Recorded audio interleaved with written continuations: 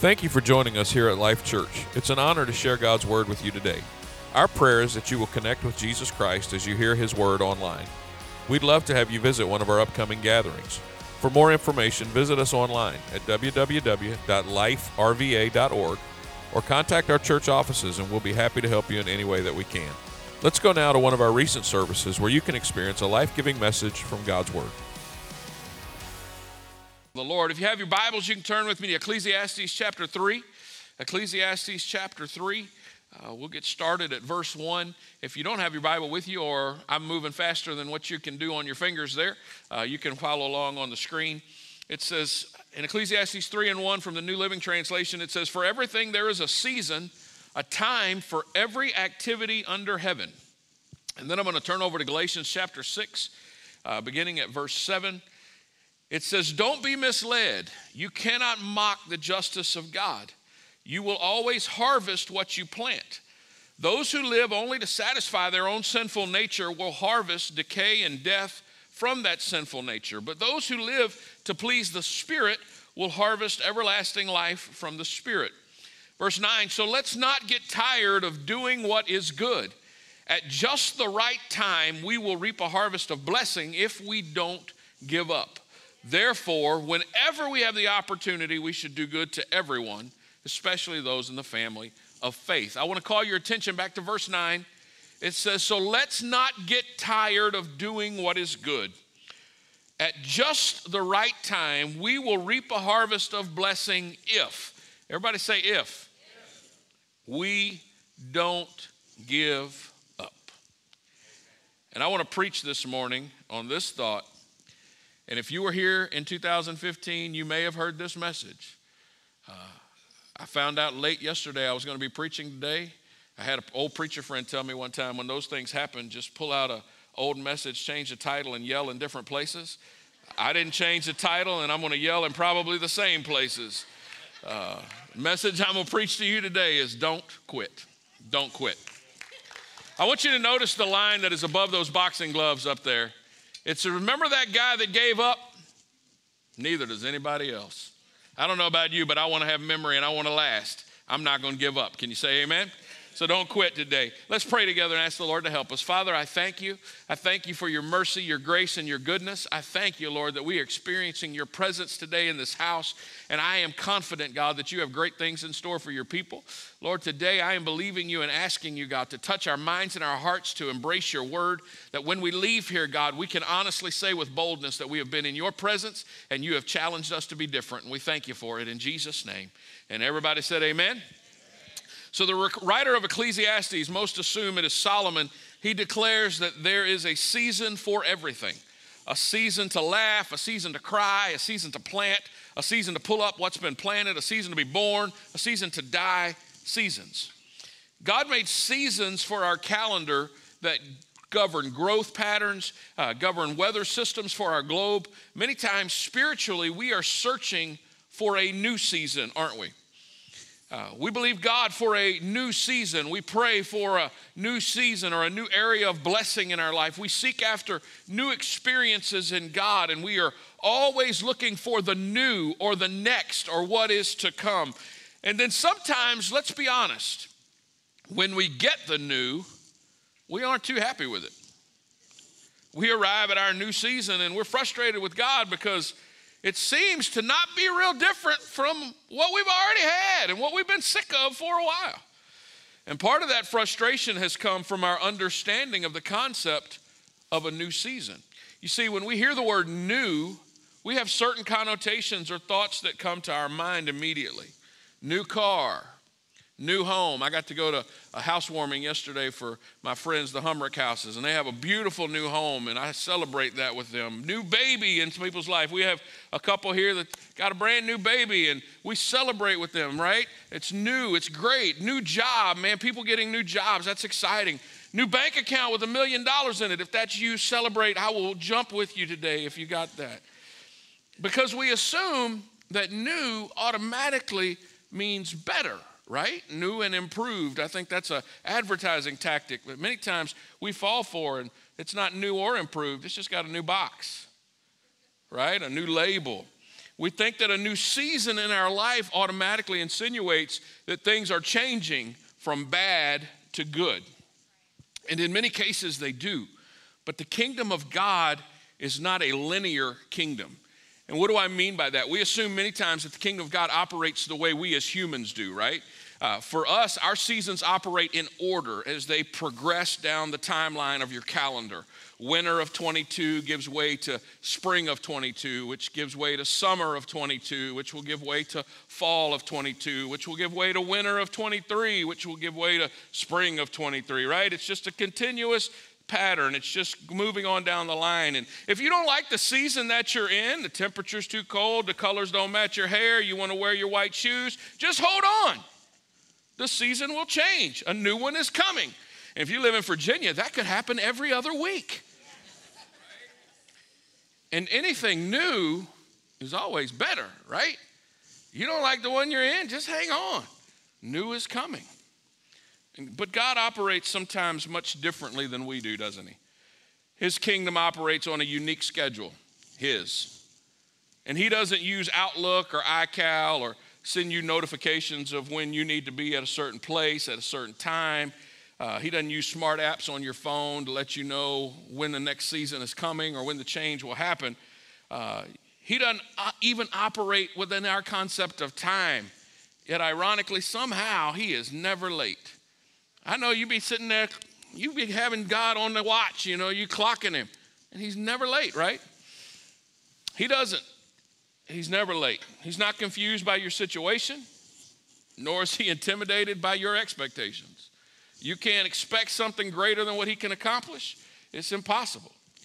You see, when Paul says in Romans 8:28, and most of you can quote this, he says, we know that God causes everything to work together for the good of those who love God and who are called according to his purpose for them. We sometimes read that as if it says, everything that happens to me will be good because I love God and I'm called according to his purpose. But that's not what it says. It does not say everything that happens to you will be good because you love Jesus. Let me give you the RPV of Romans 8:28. That's the Rodney Pavey version. It's available now at your local bookstores. Just shop for it. This is what Romans 8:28 says in the Rodney Pavey version. It says, all things that happen in my life, good, bad, happy, sad, frustrating, liberating, all things are working together to bring about good in my life because I love God and I'm called not to my own purpose, my own devices, my own agenda, but his purpose and his agenda and his devices. And because God operates on his own timetable, some of the things that happen in life don't seem to be working for my good, but when it's all put together, it's going to come out on my good. I promise you every time. He knows the beginning from the end, and he sees farther down the road than you do. And he knows that if I will just learn the lesson of the season that I'm in, if I will stay the course, if I will trust him in this season, if I just refuse to quit, when he brings me to the end of this season, I'll be prepared for the season that is ahead. Much of our frustration, I think, comes from the fact that life in God is not a linear seasonal format where our seasons are progressing ever forward, marching ahead, but rather many of us are living our life in that as if we're living in that old movie Groundhog Day, where Bill Murray kind of lives the same day over and over and over and over and over and over and over and over and over and over, right? That's some of our lives.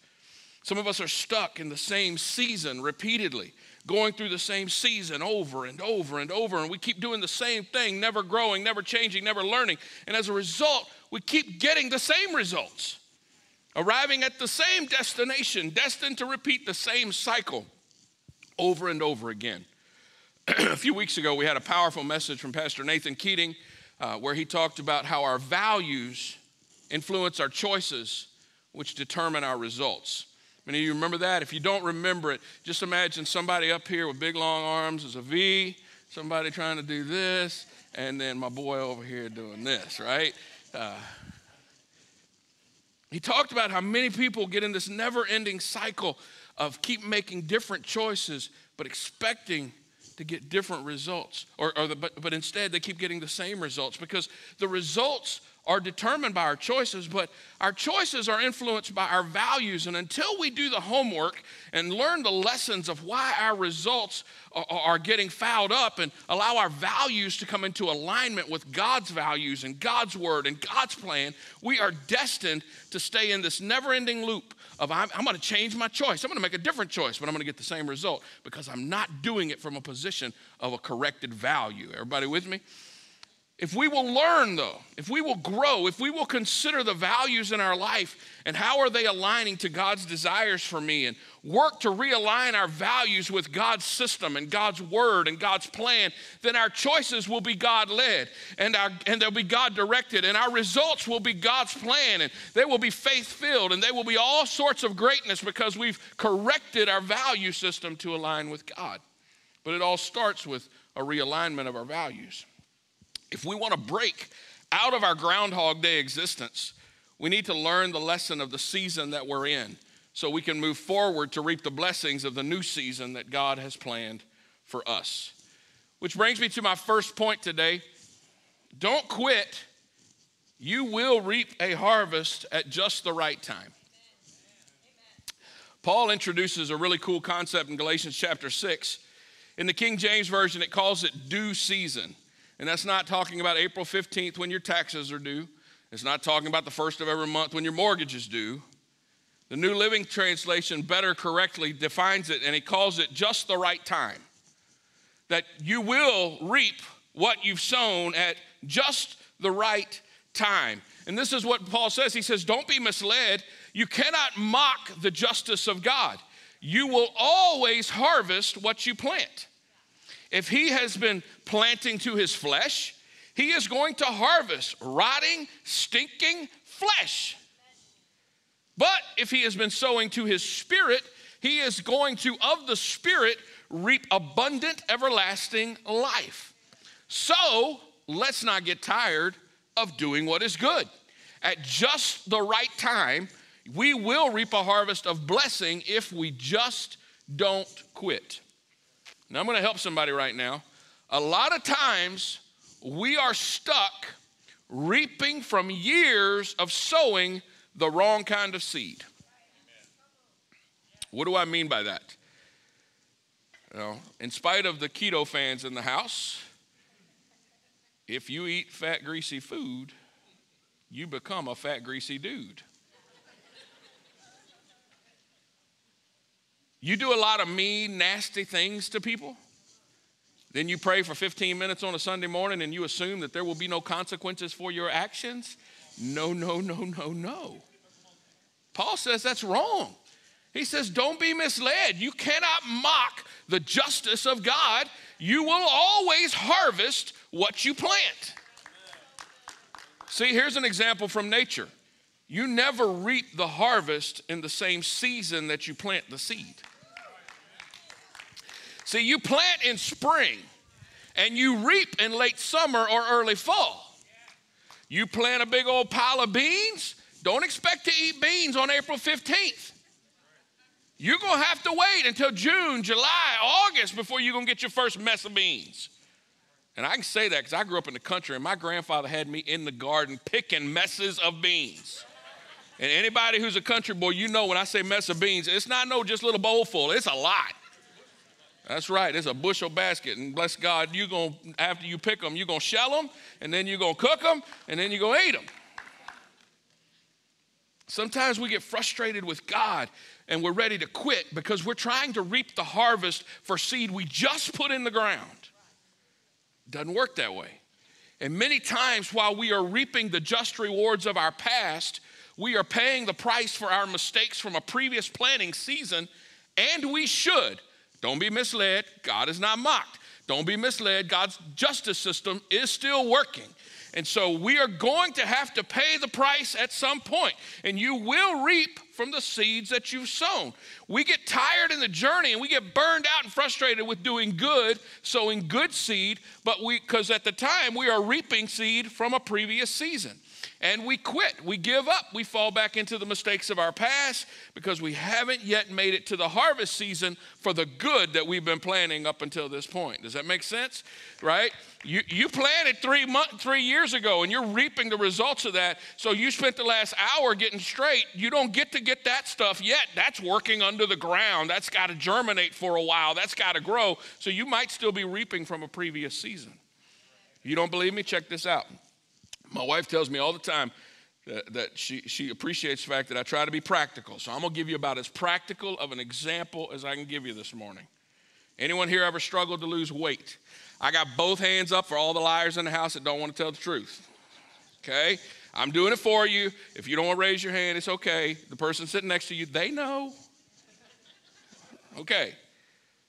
I'm the only one, but for me, how many of you who have been honest enough to acknowledge that you struggle to lose weight will also admit that it takes a long time of sowing good seed to reap the harvest of healthy living?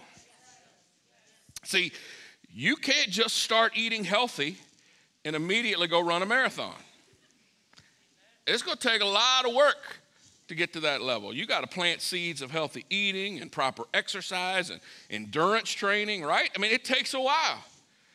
So what happens for most of us is that many times we eat healthy for a week and we go out and exercise and we get out of breath walking down the steps to our house and we think, well, forget this. This eating healthy thing's not working. Forget it, I quit. Now I know that was an exaggeration because most of y'all didn't make it the whole week of eating before you was ready to quit. So again, it might be a slight exaggeration, but you get the point. Planting good seeds takes time to reap the harvest. Which brings me to point number 2, don't quit when you reap the harvest of an earlier season. Sometimes we come to God carrying some heavy baggage. We have sowed some stuff and we confess it to God and He delivers us from the sin. He rescues us from the guilt and the remorse and He even lightens our load. But unfortunately, some of our sinful actions from the past have consequences in the present. Some of our mistakes come with a price tag. And while God forgives the sin, you have to reap the product, the harvest, if you will, of the actions of yesterday. And so now you're doing good. You're living right. You're sowing good seeds. But you still have the cost of past mistakes greeting you every day. And you hear about this God who Davina read from Isaiah this morning, who can make a highway in the desert, a river in the wilderness, and He can. And that He was going to do a new thing, and He is. And you will reap the rewards of doing good in due season if you don't quit. Just because it's tough right now, you got to keep going. You can't quit just because it's getting tough. Some of you, you know what it is to go through a tough season. You've dealt with financial struggles and health problems and losses and family drama, and you've gone through tough seasons. Some of you, while you were going through the tough season, if you'll be honest with us today, you made bad choices, wrong decisions. You made mistakes. You went rogue. You didn't consult God or your wife. You called an audible. You went out on your own and you ran a different play than the one the coach told you to run. And when you threw an interception that turned into a pick six going the other direction, the choice was a bad one and the mistake had consequences. Now you can run to the sidelines and you can apologize to the coach. And the coach will say, you know what, I forgive you. I know you just made a bad decision in the moment. But at the end of the day, the score still shows the results of you going rogue. You with me?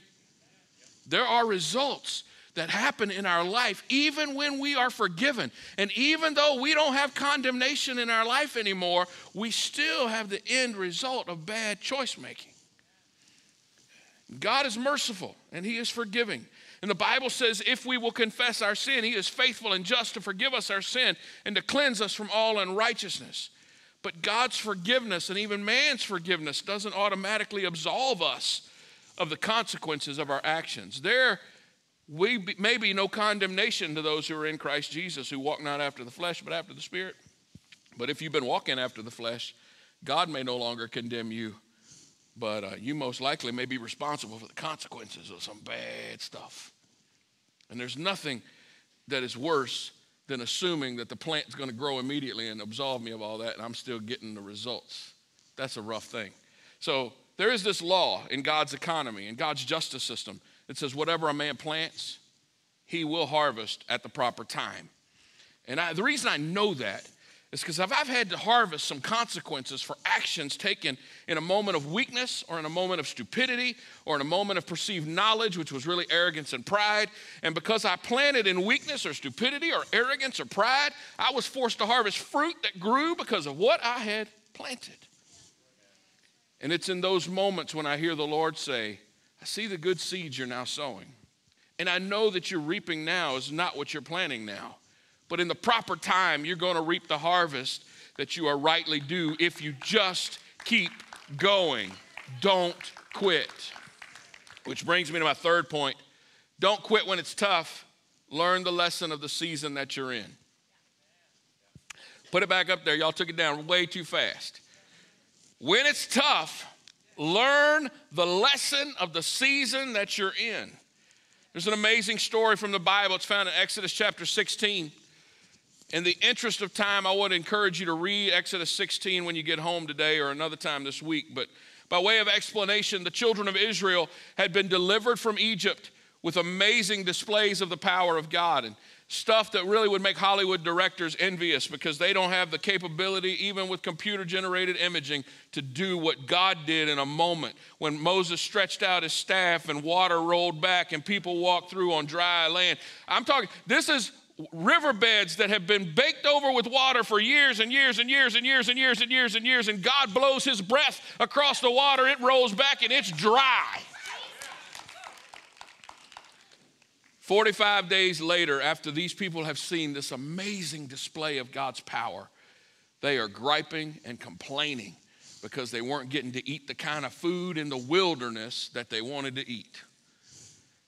Verse 3 of Exodus 16, this is what it says. It says, and the children of Israel said to them, oh, that we had died by the hand of the Lord in the land of Egypt, when we sat by the pots of meat and we ate bread to the full. For you have brought us out into this wilderness to kill this whole assembly with hunger. You literally forgot the blessings of God and were griping and complaining because you wanted a ham sandwich. Wanted some bread, I wanted a pot of meat. Man, I don't know, y'all like potted meat? That's really gross stuff. I don't think that's the pot of meat it's talking about, but after seeing God's miraculous display that brought them out of the hand of Egypt, what the Bible says, with a mighty hand, that it really changed their season of captivity. They now, within 45 days, are complaining and griping, wishing they had just died in Egypt where they had meat and bread. So God, once again, provides provision. He rains bread from heaven every morning for the people. And he gives them instructions that they were to take only enough for themselves and every member of their family each day, except on the sixth day, which they were to take 2 days' worth because they weren't going to gather on the seventh day, which would have been the Sabbath. And if they disobeyed God and they gathered more than enough, worms would show up and eat it, and it would begin to stink. I don't know what rotten bread smells like, but I don't think it would be very tasty, right? If you didn't gather, you went hungry, but if you gathered too much, it would basically be rotten. And so every day, God provided them with just enough for the day.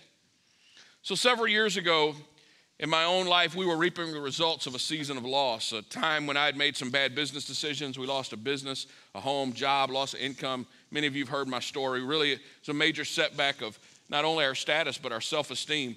And if I'm being honest, I mean, we were in a pretty low place. And we were doing everything we could to dig out from this pit that was our dilemma. And I was praying one day, and while I was praying, I was talking to God about how it seemed like we could never get ahead.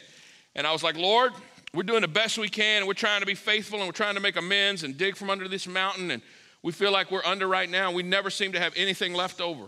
Sometimes it seems that there is less than enough and you somehow make it just enough. And I was praying, Lord, help me get through this time. I'm tired of living on the edge and worrying each day whether we'll have what we need. And oh, by the way, Lord, if you could take care of this, I wouldn't have to pray about it so much, and I could talk to you about some other stuff, and that would be kind of cool.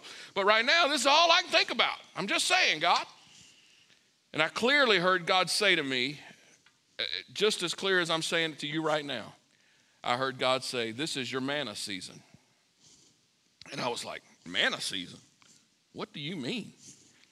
And God knows I enjoy studying, so I felt his response was, again, pertinent for me. He said, go look it up. And so I did. And I started studying Exodus chapter 16, and I started studying this time in the life of Israel, and literally how 45 days from the crossing of the Red Sea, they are in such a place that they're griping and complaining rather than living in the blessings of the miraculous that they've experienced. But God still provides, and he provides just enough for each day, nothing more, nothing less, just enough. Now, God was taking them to from this season of captivity in Egypt to a season of conquest and victory in the promised land. But in between those two seasons of miraculous deliverance was a season for the miracle of just enough. Now, depending on who you read, somewhere between 18 months and 3 years from the deliverance in Egypt, they come to this city called Kadesh Barnea. It's on the edge of the land of Canaan, their promised land. And Moses sends out 12 spies to scope out the land. And 10 of those spies come back, and they're very afraid. They are scared to death of the future. They are like, no. There's giants over there, and there's just bad news. We ain't capable, Moses. We've been walking around for 3 years in the desert, and we ain't capable of fighting this battle. It's just, they've forgotten the delivering power of God in Egypt, obviously, because now they're scared to death of some giants over here in this land that God had promised them. But there's 2 guys that come back and say, wait a minute, guys. They got grapes the size of basketballs. I just figured Caleb had already, in his mind, set up a hoop in the driveway and figured his sons would be able to play with purple balls instead of orange, and they were going to be shooting baskets out of grapes, right? I mean, they got fields we don't have to plant. There are cities there we don't have to build. I mean, come on, we can fight and we can win this thing. Yeah, there's some giants, there's some big dudes, but put us together with God, we can take this. But the first sign of democracy, 10 voted out, voted 2, and they stayed in the wilderness. And that 10 vote to 2, you know what it cost them? It cost them 40 years of wandering around in circles. Oh, but God provided. He gave them manna every day. Yeah, but that was not God's intention. God was intended them to be walking into a land filled with milk and honey, with fields that were already planted, that they could reap their own harvest. But no, they had to reap this bread every morning, just enough. And so today, maybe that's where you are. Maybe you're in your manna season. Somebody asked me the other day if we were one of those prosperity gospel churches, you know, name it and claim it, blab it and grab it, a Mercedes in every garage, a chicken in every pot, and a millionaire on every pew. And if that's you today, God bless you. Thank you for being with us. We celebrate you. Bring the offering basket back around. Let's get that out. All right. But for most of us, it's just enough. And the truth is, my Father owns the cattle on 1,000 hills. And he could easily pour out blessings on me financially that would allow me to bask in his amazing favor and allow me to swim in a pool of coins like Scrooge McDuck. But until he does, there's going to be times when I got to live through the manna season. If we don't learn, though, the story and the lesson of the manna season, we will never reap the land of promise in our life because we'll be doomed to repeat the circle of the wilderness as we roam around living off just enough until we begin to trust him for more than enough. Right now, every day, I'm trusting in God and I'm striving to learn the lessons that he's teaching me in this season because soon the winds of change will begin to blow. A new season will be on the horizon. My land of promise will open up before me, and I don't want to hesitate. I don't want to stand and be fearful. I don't want to doubt. I don't want to question whether God is leading me, and I don't want to quit when the going gets tough because just around the next corner is my season of promise. Instead, I want to walk with faith and assurance that the same God who provided during the lean times is also able to provide during the season of promise that he's giving to me. How about you? Anybody else with me today? Anybody else ready for whatever God has for me. I want to explore it. I want to be a part of it. Are there some things that God has promised that you put on the shelf because this season seems to be dragging on and you're just getting by?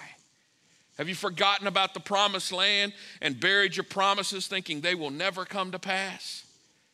I'm here to tell you today that you may be in your manna season, but you don't have to quit. Know that your provision comes from God. And while this season may be tougher than you planned and harder than you thought, don't start complaining now. Don't start to grumble now. Don't start to have doubts now. Instead, recognize it was never meant to last for your existence. It was only meant to last for a season. And when the season comes to an end, be prepared to step on into the promised land and see what God has prepared. Because he has a new harvest prepared, flowing with milk and honey, flowing with provision that exceeds just enough. And the question is, when God brings you to your Kadesh Barnea, when he brings you to the doorway of promise, will you become fearful and doubt God's promises? Or will you quit because of the adversity that seems to never end? Or will you go forward into the new season that is in him? So let me give you the rest of the story. Anybody listen to Paul Harvey? I know I'm really dating myself because some of you are like, Paul who? Is he like a basketball player or a football player? Or no, he's a really old guy. Might even be dead. But he tells stories on the radio, and usually he tells part of the story, and then he says, now for the rest of the story. So let me give you the rest of the story. 40 years have gone by. Moses is dead, as are all those who were over the age of 20 when the first democratic vote took place, and 10 overruled 2, and they didn't go to the promised land. Joshua assembles the people, and there is a body of water that is separating the people from the promise. The last time this nation had faced such a thing, God did the miraculous, but none of the people there except for 2, Joshua and Caleb, are even old enough to remember that Moses stretched out his staff and the water parted and they walked through on dry land. Moses wasn't there, and Joshua is now in charge, and he has learned the lesson. God would provide an answer. It might only be just enough, but he knew that if he put his trust in God, he would lead them into the promised land. And so Joshua sends the priest with the Ark of the Covenant, which represented the presence of God, into the water ahead of the entire nation. And the Bible says when their feet touched the waters rolled back and the entire nation walked through on dry ground. I want you to see the picture for a moment. They're headed down to the riverbed. They're walking down carrying the Ark of the Covenant. They're just trusting God. This river is wet. This isn't like a little dry water creek bed. No. This is water. The Bible says when their feet touched the water, they had to be willing to step in. They had to be willing. If they put their foot out and it sunk all the way to the ground, they had to be willing to go and trust that God would meet their faith. And so they got to the edge and they stepped in and put their feet, and the feet touched the water. And the Bible says when their feet touched the water, and I don't believe it was when the 15th priest got in the water. I believe the very first priest, when his foot touched the waters began to bubble and roll, and all of a sudden they were walking through on dry ground. Which brings me to my final point, if the musicians would come. Don't quit. You will enter your season of promise at just the right time. It won't be a moment before, and it will never be a moment late. It will be at just the right time. Over 40 years, they have been eating manna every day. It's been provided by God every day. Even bread provided by God would get old after a while. You keto people would be in trouble. Literally bread every day from God. I'd be ready to quit because I don't even like bread that much. My wife, she'd be in heaven. She could eat bread 3 meals a day, but not me. But notice what happens when they get to their new land, their new season, where they reap their just reward, their due season because they didn't quit. Look at Joshua 5, 11 and 12. It says, the very next day, they began to eat unleavened bread and roasted grain, not coming from God, harvested from the land.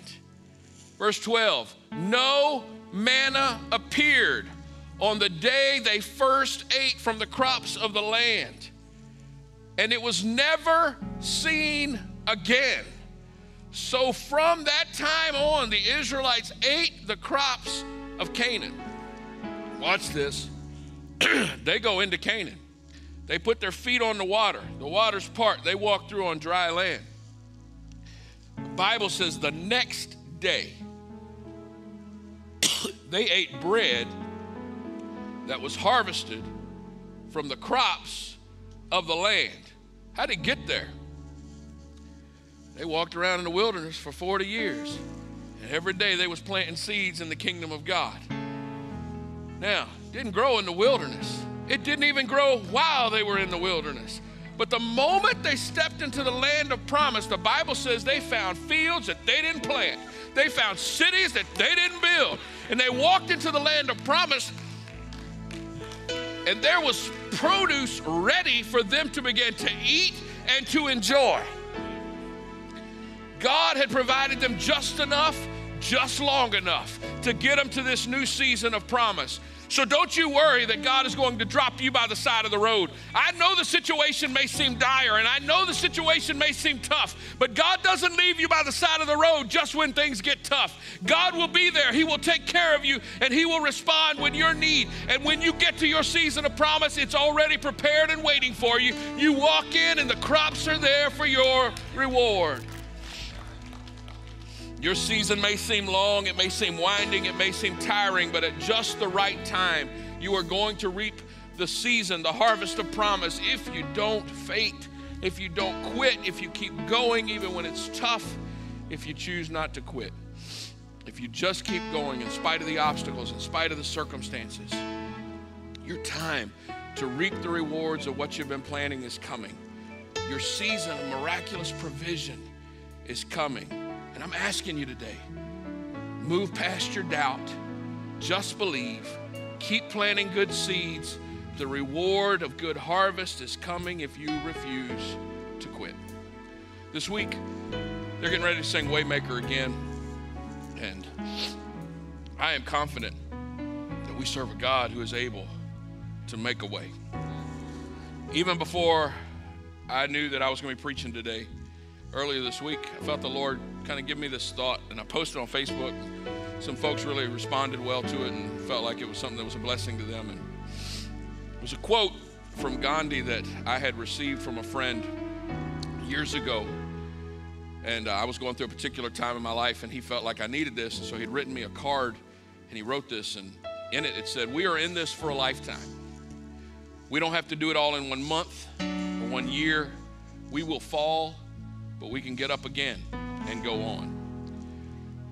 This reminds me of Jesus' own falling under the weight of the cross and getting up again. It is that Jesus who breaks through our locked doors of fear, extends His forgiveness and peace, and invites us to go on, not alone, but with Him by our side. See, I think sometimes what we do is we try to do it by ourselves. We're planting seeds, we're trying to do good, and we're trying to do it the best way we know how. But we're invited to do it not alone, but with the Waymaker beside of us. With the one who is the miracle worker. The one who is able to do exceeding abundantly above all that we could ask or think. Oh, you can do it by yourself if you want to, but as for me, I serve a God who wants to be in the process with me. And so as I'm planting good seeds, I'm letting Him point out where they need to drop. And as I'm planting good seeds, I know, guess what? The seed's going in the ground, and I don't understand how it grows, but guess what? The one who I know knows, even when I don't see it, He's working. Even when I can't feel it, He's working. He is doing what I can't accomplish on my own so that I can get through. And so guess what? That gives me faith not to quit. I'm going to keep going. I'm going to keep moving ahead. Why? Because He won't let me down. He won't leave me. He won't drop me. He's ever with me. And so today, I want to ask somebody, if you'd all stand with me all over this house. I know in a room this size, this number of people, there's some people today that they're on the mat. They've taken a blow to the jaw and they are down. They've been through stuff. And there's some people that say, oh, well, if they're going through something, they just don't have enough faith. No. Faithful people going through stuff. I want you to know today you need to get up. Don't stay down. interrupt the referee's count. I know he's at 9 and he's about to holler 10, but you need to get up. Nothing frustrates our opponent as much as not being able to keep us down. The Bible says even a righteous man will fall, but he gonna get back up again. And though he falls 7 times, guess what? Number 8, he's back on his feet. And the reason he does it is because he refuses to quit. He refuses to stay down. You can do this. I don't know how else to tell you this. You can make it. You can do it. You know how you do it? You just don't quit. You just keep going. You just keep moving ahead. You just refuse to let whatever situation you're in be the defining moment of your life. You don't have to stay down. You can get back up again. And so as they began to sing about this amazing waymaker who has made a way for each and every one of you, even to be here today, that's why you're here, is because he made a way. I want to invite you to come to this altar today and declare your intentions. God, I'm not quitting. I'm not walking out. I don't know what the future holds, but I know you hold it in the palm of your hand, and I'm trusting in you. I had a friend come up to me right before church today. He said, Rodney, I tried to apply for a job 40 years ago at a specific location. And they told me I wasn't qualified and I didn't get it. But 40 years later, they called me and said, hey, would you mind coming and running the whole facility? Now, I don't know if he's going to do it or not, but this is what I know. That same man, 40 years, he's been planting good seeds. He's been planting seeds. And guess what? It may not have reaped, he didn't reap it when he planted it, but guess what? 40 years later, that thing has produced some amazing opportunities that would never have come if he'd got mad when they said no 40 years ago and quit. He just kept planting seed, planting seed, planting seed, planting seed. And that's what I'm asking you today. Don't quit. Keep doing what you know to do. Don't get weary in doing good. Why? Because if you'll keep going, God will let you reap in due season. Even when I don't see it, he's working. He's my way maker, folks. He makes a way where there seems to be no way. And as they began to sing today, I want you to join me up here and let's declare together, I'm not going to quit. I'm going to keep going forward. Waymaker, miracle worker, promise keeper, light in the darkness, my God, that is who you are. Waymaker, waymaker, miracle worker, promise keeper, light in the darkness, my God, that is who you are. Waymaker, waymaker, miracle worker, promise keeper, light in the darkness.